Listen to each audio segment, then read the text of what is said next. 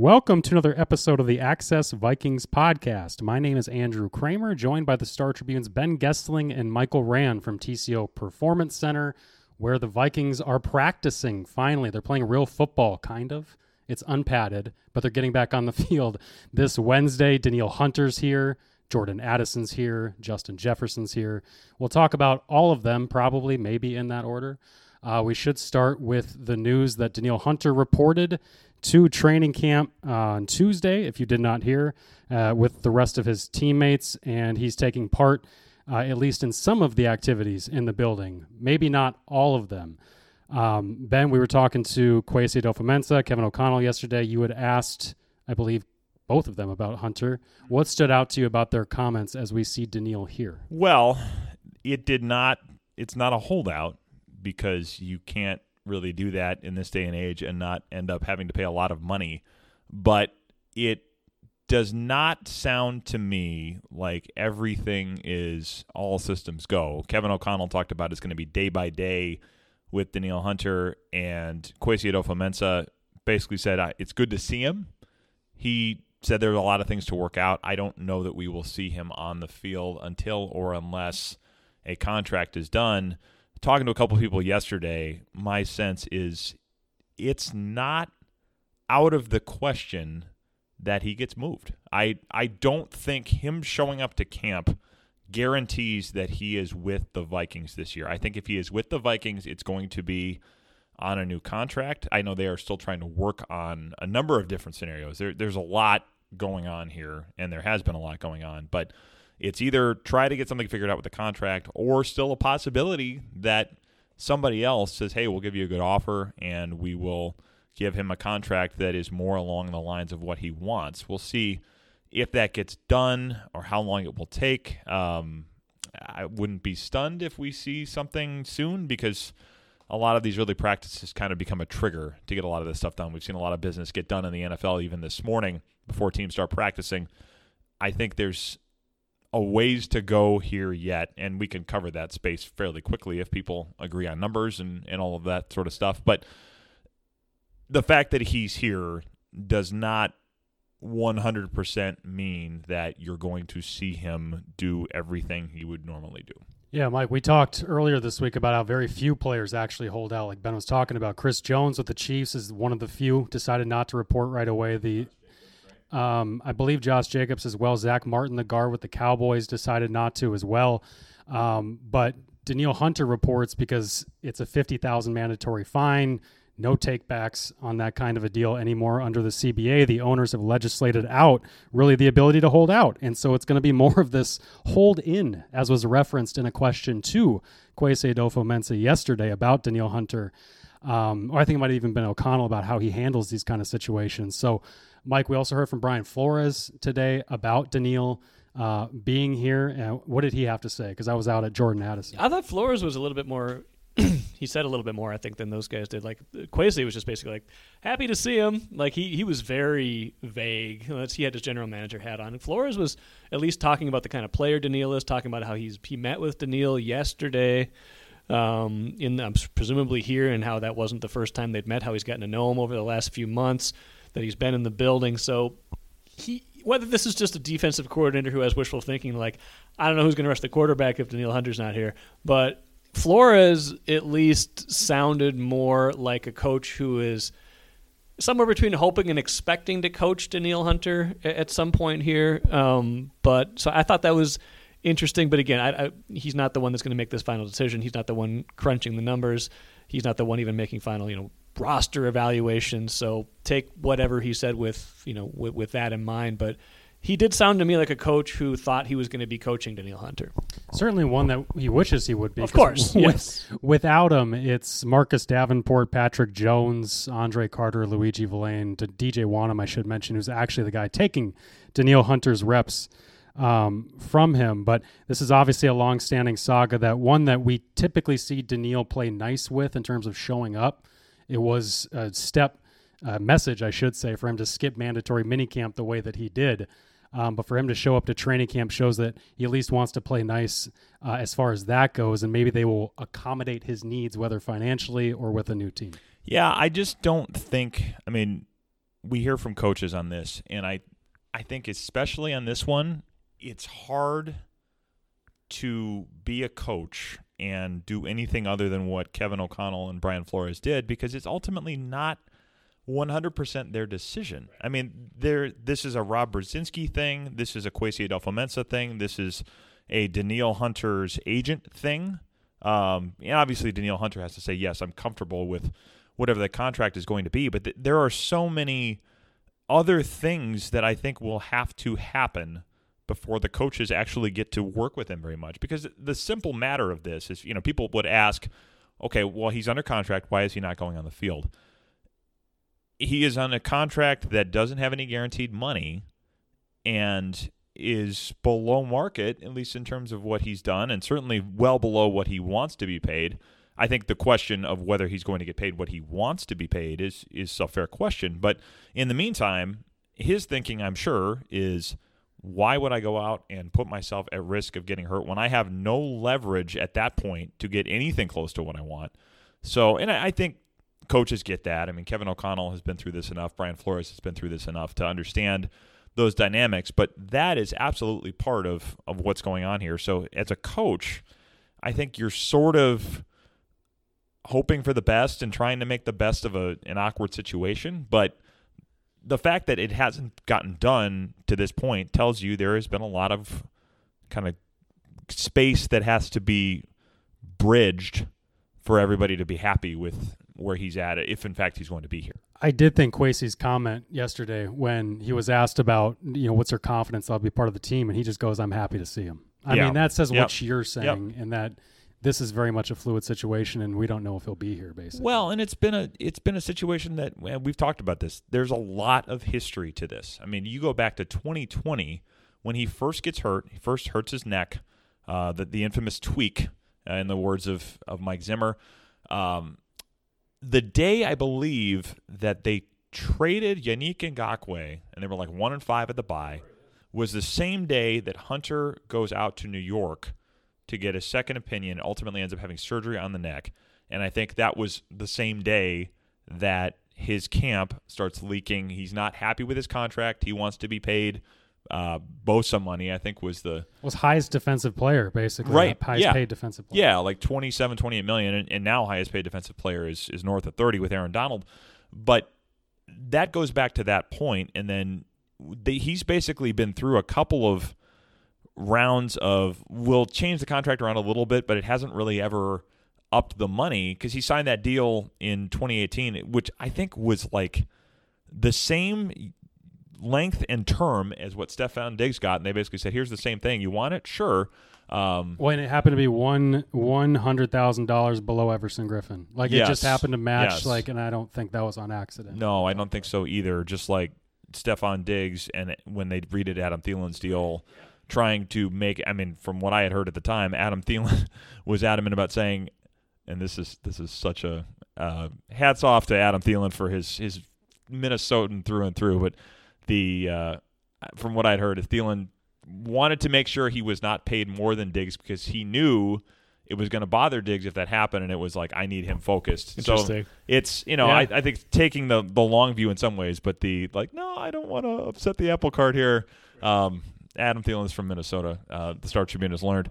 But Danielle fell in line equally so with Everson. Yeah. I'm fine being right there. Even though at the time he signs that deal, he is 23, I think. Something incredibly young. 2018, I think he's a 94 birthday. Yeah. Yeah, so, they're still trying to unwind a lot of that stuff, and it's also, he had a productive year last year, but it was not the kind of season that said, okay, we've seen everything we need to see, let's throw him $25 million a year. They still have some questions, I think, about ultimately how much of a game wrecker he's going to be in the role they have him in now. So that also has put a little bit of drag, I guess, on the pace of these things, to use a physics/NASCAR term. Probably more NASCAR than where I learned it than physics. But we'll get into that later. But yeah, I think there's a lot of history to this that they are still trying to figure out, and just a lot of feelings about how negotiations have gone that have colored the way this whole thing has played out. Yeah, and they've only successfully negotiated one restructure, and it was in 2021, right after the injury, to get him back onto the field, and that was the one that set up the $18 million roster bonus the following year. They tried to restructure it ahead of the roster bonus, and as you reported, they tried to shop him last year during that, and then ended up keeping him on that roster bonus. And everybody knew when that restructure was set up in 2021 that it was all set up to redo it again before 2023 when he's due $5 million, which is the price that, your average 34-year-old pass rusher gets who's at the end of his career. Danielle is worth at least 3 times that in the most modest view of his value. Is it a mistake that it's gotten this far then? Like, it feels like they had ample time to get this sorted out. And I know Ben always talks about, deadlines create action, create pressure, whether it's trade deadline, whether it's draft, things like that. Like you get things to move when practice the actual deadlines. thing. What's that? Like practice deadlines. Yeah, I mean, like doing Twitter as we're recording this. Doing podcasts before practice. Right. Mm-hmm. Yeah, that's a good example. But like one thing that's kind of struck me, and I brought this up with Chip Scoggins the other day on Daily Delivery, but they've put themselves into a little bit of a box with the idea of the competitive rebuild, because I feel like if they had just said, we're going to be competitive, we want to win right now, the Danielle Hunter situation and maybe even Kirk Cousins would be kind of cut and dried. We're going to sign these guys, we're going to pay these guys, we're going to keep trying to win 10 or 11 games every year. If they were full in on a rebuild, I think it'd be pretty easy. Kirk Cousins is out, Danielle Hunter's traded, that's it. Now they're trying to live in both worlds, and that makes these decisions complicated, and that's kind of a not a mess, but a predicament of their own making. Well, and it's Kwesi talked about this yesterday. It's such an interesting way to go because I think, and he said I could basically give you all the analytics to show why the teardown, which is him saying I'd rather do it that way. Well, like I'm a math guy. Yes, I think there's a little bit of that. I think you could certainly make the case that, and the mandate has come from ownership. Every time they've talked, it's been, Mark Wolf said it again at the owners' meetings. We expect to be super competitive every year. We expect to win the division every year. I don't think the Wilfs, I'm sure they're saying the same things privately that they say publicly. They're not a fan of the teardowns. They like to be relevant. They like the idea that the team at least has a chance every year. So, yeah, it is a really tough line to walk, and I don't know if you're working for another ownership group and you're given a different set of marching orders, would they do it the same way? I'm not sure. If Kwesi were in charge of the Bears, is he doing anything different than Ryan Poles? That's an interesting point, because there is an alternative world, because both Kwesi Adolfo-Mensah and Ryan Poles were in the running for that job and this one. Ryan Poles was the other finalist for this job in Minnesota. Obviously, Ryan Poles goes to the Bears. The Bears make him a big offer, and they have said, we are committed to the rebuild. That we do not care about the current results. We want to build a foundation for this thing and then go from there. The Vikings have gone a different direction. So, if you flip that, and maybe that's why it went the way it did. I don't know if Ryan Poles was not as much on board with going that way. Yeah, maybe he came in here and said, I got a vision for you. I want to rip everything to the studs. And the Wilfs were like, okay, we'll talk later. Yeah, there could be some of that. From what I heard, too, the Bears had made him a big offer, and I think that was a lot of what pushed him in that direction.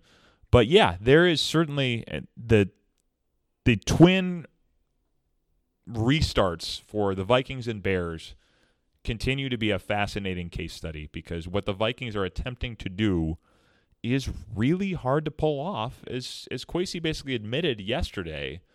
But if that's what your bosses who sign the checks and ultimately decide whether you're employed are telling you to do, you probably just have to make the best of it in some ways. Well, and there was a former general manager here who managed to stay employed for like 16 or 17 years doing that. Yes, he did. So it's not always a bad way to stay gainfully employed with the Will family. Yeah, Kwesi said on Tuesday as camp opened that what they're doing with the competitive rebuild is, quote, riskier than teams tearing it down and building it back up. He just admitted, like, what we're doing is riskier than some other teams like Chicago. He didn't say that, but like Chicago, that are totally stripping it down. The first move they make is trade Khalil Mack, that kind of stuff. Those are also risky too, though. Like you can be bad for a long time if you don't get the right quarterback. If you miss it. If you miss the quarterback or you miss the window. Yeah, and I mean, he said last year you never want to go full Rams. Wasn't that the quote? Meaning, like, you push everything in for now. But yeah, I don't know. It would be. I mean, he's joked about conversations over tequila, and maybe we'll get into the real thing. I'm not blocking space on my calendar for those to happen in the next couple of weeks, but it would be really interesting to have that conversation and see what the thought process is, if it differs at all from what we hear publicly. That said, we are where we are, and they are trying to make it work with this sort of live in both worlds thing, which is really tough to pull off. All right, let's move on to, unless there's anything more to add about No, I think that's good for now. And committed rebuilds. We should talk about Jordan Addison, who is back on the field. He's expected to be a full participant, as Kevin O'Connell says, in training camp right away as it starts Wednesday, as they do their ramp-up period, which they call it. But the team is standing behind his character. I thought it was interesting that after Jordan drives 140 miles an hour in a Lamborghini SUV on I-94 in St. Paul, that the team stood by. I mean, he apologized. He said, I had poor judgment. The player did. And Addison's one of the youngest rookies in this draft class. He's 21 years old. And so he chalked it up to a lapse in poor judgment. And the team did as well. Kevin O'Connell and Adolfo Mensa came out and said, we stick behind him because we know his family from the pre-draft research we did. We know his network, his representatives, and all of them, the way they responded to this, including his family reaching out to Kwesi, they felt reassured after maybe one of the first, I don't know, late night phone calls or early morning phone calls Kevin O'Connell's had to receive as head coach, because there haven't been too many of those Everson Griffin style incidents or police incidents. I don't know. The first year was kind of smooth sailing for them when it came to that. So Jordan Addison doing this was kind of a rocky start to camp, but from what we heard, they were smooth sailing in terms of now we think he's going to be just fine. I'm surprised that when Kwesi got asked on Tuesday if there's going to be any team discipline, team fines, anything like that, he's like, "Oh, we're still talking about that, still discussing." Like, that seems like a no-brainer to me. The guy was doing 85 miles an hour over the speed limit. Like, isn't there some? I mean, maybe they are going to do it and they're going to keep it quiet and whatever. And maybe that's just GM speak. But that struck me as like, it's one thing to vouch for someone's character; it's another thing to hold them accountable. Like, this feels like it needs a little bit of accountability at least. It's interesting. I mean, yeah, it's interesting. What do you do? I don't run an NFL team, so I have no idea what I would do. But Kwesi did mention when asked, is there any punishment? He said, we're still talking through it, and that we'll keep it internal regardless of what we do. But the good thing is for the Vikings is that he's healthy. He missed all of OTAs, missed mandatory minicamp with an injury he picked up in one of his first practices in rookie minicamp back in May. And so this kid's been through the draft process, which is grueling enough for guys. Then he had to go through the injury, and then he makes that dumb decision in July. I'm sure he can't wait to get back on the field and show the Vikings what they drafted, because, Ben, it's going to be kind of a first impression for all of us, coaches included, to see him out there. Yeah, it is. I mean, it's not been an ideal start for anybody's kind of sense of things there. So, yeah, I think I'm sure he's excited to get on the field and get people talking about something else. But yeah, in terms of the discipline part of it, yeah, we're not probably going to find out a ton of that. I mean, the phrase, we'll keep that internal. Speaking of former GMs that were employed here for a very, very long time, that was a favorite phrase back then as well. So we're not. My guess is they. I don't know. I shouldn't even speculate because I don't know how they're handling these types of things. This is really kind of the first one along those lines that they've had. But, I mean, O'Connell kind of said this can't happen again. Yeah. So, I mean, I think in some ways that's also worth watching is, does he stay out of trouble? Does anything like this or anything beyond this happen soon? And if so, what is the move at that point? Because you kind of, if you get, and I don't know that going 140 miles an hour should ever be something you say, okay, that's your mulligan, that's your one warning. But if they're going to play it that way, it would be very difficult to say the second one, if something like this happens again, and be like, no, that's fine. I would think by saying this can't happen again, you've sort of sent the message, at least publicly, that if something does happen, there has to be a harsh response. any chance that O'Connell and Wes Phillips would change in the playbook terminology a Jordan Addison go route to be called a dog emergency? Oh, man. Oh, my. Well, we found out from quarterback that they let players name plays sometimes, so it could be fun. Although, I don't know, maybe it's a little close to something that happens at Big Ten universities in terms of hazing. Yes, that's true. Don't do that. It's funny because it wasn't tragic with Jordan Yeah, Addison. exactly. I mean, it's It's pretty serious. Yeah. Like 140 is no like. Henry Ruggs killed a girl. Going So slower than that? was it slower than that? I think so. I can't remember. Either way, it was fast. It was like It doesn't matter 115. here or there, right? So it was fast. It was something that could have happened to Jordan, or somebody innocent in the situation. So, yeah, Addison wasn't really looking to talk about it. He said it's a legal matter. I'm not going to get into reasoning or what happened or any of that. He kept reiterating that I had a poor judgment, as he said in a statement right after the incident, and just said the playbook is difficult and he's looking forward to getting back out there. So this is a guy that has probably more. Ruggs was doing $156. Yikes.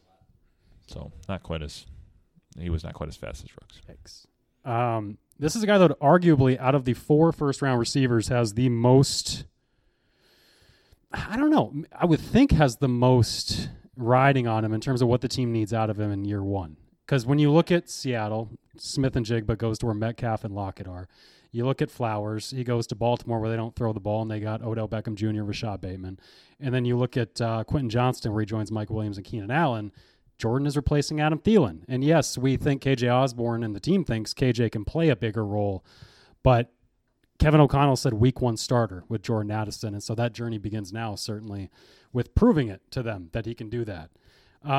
Let's move on and talk about the other receiver on this team that we didn't just mention. Justin Jefferson's contract negotiations are ongoing, according to Kwesi Adolfo-Mensah.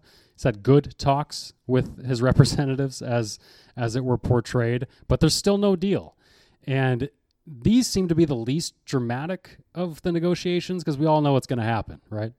Like we all know that he's going to sign a $30+ million deal and the team's not going to let him walk out the door. It's just a matter of when is that going to get done in the pecking order of deals they're working on. Yeah, it's going to be interesting, too, to see how they do things with him on the field in these early practices, because if he's not practicing early, I would think that's an indicator that the deal is not that far from being done, especially because there is no trigger to get it done right now. He's not a free agent after this year. The Vikings have his 5th-year option yet, and then they could franchise tag him twice if they wanted to do it. So there's incentive. If they really wanted to make him mad. Right, yes. I mean, that I don't think they're going to get to that point. But they don't have to do it right now. And I think there's an argument for him to say, I'm not going to do it right now. If I trust that I'm going to be healthy, I let other people go out there and continue to reset the market. I let the TV money hit the cap, and I'm cashing in probably at an even higher number than I would get right now. So it's one of those that I don't think has to be done this week, and I don't think they've played it in a way. I don't think either side has played it in a way that it has to be done right now. I mean, Kwesi talked yesterday saying we're going to talk again, and maybe it's farther along than that comment would suggest. I don't think it's probably worth spending a ton of time trying to deduce timelines from what he said in a press conference yesterday, but I also just think the facts of the situation are that you can take a little bit of time with this one. And he said, I asked him, do you look at this one as, okay, it's training camp now? Because sometimes you'll hear that, no more talks about a contract until after the season. Let's just focus on football. And he said, no, we're going to keep talking. So they continue to work through this. I don't think the fact that anybody's on the field right now is something that will slow those talks down. One of those things that should, kind of kick them into gear would be, market forces, right? If there was another wide receiver looking to do the same thing, you want to get in first so you get the lower number. Yes. But he doesn't. But the next guy up is Jamar Chase, who isn't eligible for a contract until after this year. That's the next number one guy that could possibly jump Justin. So yeah, to your point, Ben, there's no rush from the team's perspective, certainly to try to lock a number in. And Justin's obviously going to draw that line in the sand and say, you're going to beat this mark, you're going to beat this mark from every other contract that's out there, because he's got the right to do that. Can I bring up the completely bonkers thing I was talking to you about on the way to the Brian Flores press conference? Ben first. That's a non sequitur. I was going to say that the number right now that I would be keeping an eye on is not necessarily Tyreek Hill at 30. I would be keeping an eye on Aaron Donald. I think if the hope for Justin Jefferson is to reset the market, I would not be surprised at all if that is, I want to be the highest paid non-quarterback in NFL history, which is, that title is currently held by Aaron Donald. So I think it's like 32 and change a year. So I think that would be one I'd keep an eye on, just in terms of where you're hoping to be, where you're hoping to peg it. That, just look at that contract and keep an eye on it. That's a good point. I mean, I didn't think about that, but of course he would have the right to even do that and say, I'm the best player in football who's not a quarter. Or and I'm the 24. Most valuable. Oh my God. Yeah. That's a good point. And so maybe that's what's holding it up, is that it's not even just beating Tyreek. It's beating every other player that's not Justin Herbert and all these other guys that are signing $50 million deals. Yeah. Aaron Donald's 31.6 a year, 31 and 2/3 basically. So he might be a $32 million player, Justin Jefferson. Very possible. All right, Mike. And then who's your quarterback? This is an insane theory, but go ahead. Would you ever consider trading Justin Jefferson? Because there's one guy on your roster who gives you the draft capital you need to get your franchise quarterback, and that is Justin Jefferson. Nobody else. There is no other way. There's no other path that I see for them to get a first or second overall pick in the 2024 draft if they want to replace Kirk Cousins. Losing a bunch of games. They could do that, which they could also do by trading Justin Jefferson. But again, I'm not advocating this. I thought about this morning just because I've been reading a lot of stuff about watch for the thing that's unexpected. I've been doing ketamine. Watch for the thing that's unexpected. Like the thing that nobody's talking about, is that a possibility? I want to be the first to market with this terrible idea. What if they can't agree? Like, what if they think this guy is asking for way too much? I don't care how good he is. We can't pay a receiver $35 million or whatever it might be. Well, the quarterback thing just makes this such a tricky proposition, because Ben's not shooting it down right away, Andrew. I'm not shooting it down. Thank you. I just don't think they'll do it. They probably no, of course they wouldn't. But just the math does make it tricky, because you're in one of two spots here, or maybe three if you do the bridge quarterback thing. But let's put a pin in that one for now. If you keep Kirk Cousins, you are paying him more than you're paying him now, probably. Or 30, at least 35, 30, 35. It's not less than that, I don't think. And then you're paying Justin Jefferson basically like another quarterback. Yeah. And the cap's going up. The cap's going up, but you have a lot of needs. I mean, their defense badly needs an infusion of talent. I mean, you need either some of these young guys to hit, and in that case, I mean, let's say Andrew Booth turns into a shutdown corner. Andrew Booth is 2 years away from free agency after this season. You have to start to think about those types of things, or you have to have the draft capital to go replace a lot of defenders or try to go spend money on a lot of defenders. Christian Darrisaw is not that far from needing to get paid, and that's going to be expensive. Thomas just cashed in with the Giants. Huge deal at left tackle that Darrisaw's got to be looking at. They're already paying Brian O'Neill a lot. Yeah. Yes. So the idea of let's pay a quarterback and let's pay a receiver this type of money, has anybody done it? I mean, the Packers got to this point, and they said, we're trading Devontae Adams. The Chiefs said, get out of here, Tyree. Correct. Yeah. And the Dolphins don't have to worry about it yet because Tua hasn't gotten paid. And the Seahawks, I guess, got rid of Russell Wilson. The Bengals will eventually do it with just Burrow and Chase, but they'll kick Mixon to the curb eventually. Correct. So, yeah. Yeah, so they're going to get to that point. But Burrow, I would argue, is a safer value proposition than Cousins, both because of what he's accomplished in the playoffs and primarily because of his age. He's obviously coming off an ACL too. I mean, he would be somebody that I think most front offices would have fewer qualms about paying than Kirk Cousins. I think, of course, you could say that without any, out on a ledge. And both those guys are young. Chase and Burrow are both young. Yeah. So if you're going to pay them both, then how do you structure the rest of your team? If you're not paying Cousins, who's your quarterback, knowing that Cousins is probably going to win you enough games this year That's that where you're this not started. picking higher than like 15th. Yeah, that's where this started. I was like, how are they going to get their quarterback if they're coming off of Cousins? And the only thing I could jokingly say to you was, well, obviously they're going to trade Justin Jefferson. Well, I would throw this one out there as well, based on kind of some of the conversations I know they had this spring when they were thinking about moving up, and they very much did. Yeah. Looking to get Young, Stroud, or Richardson. Sure.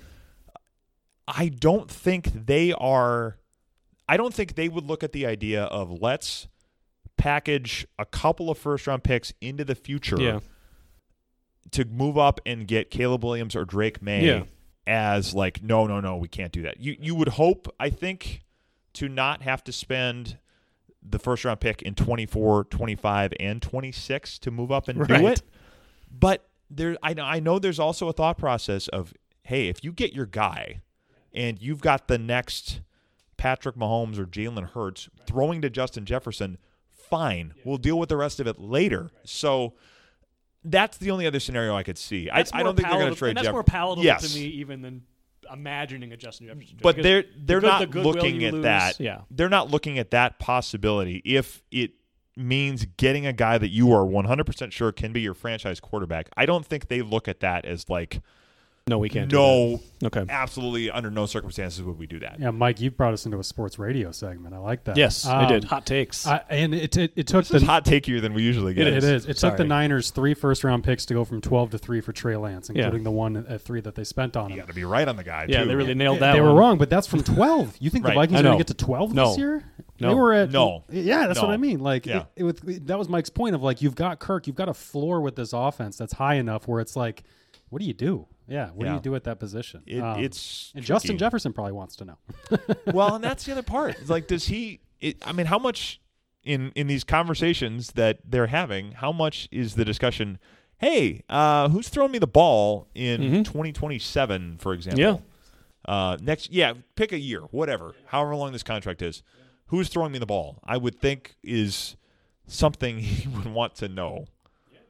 And he's made a pretty good career out of it, catching passes from Kirk Cousins so far. Although I think he could probably catch passes from just about anybody. Yeah, maybe not I Christian think that's Ponder. probably true. Maybe not Christian Ponder. That's a good spot to end. Thank you for checking out this episode of the Access Vikings podcast. We will be back to talk to you guys again next week. Until then, please check out all of our work on StarTribune.com.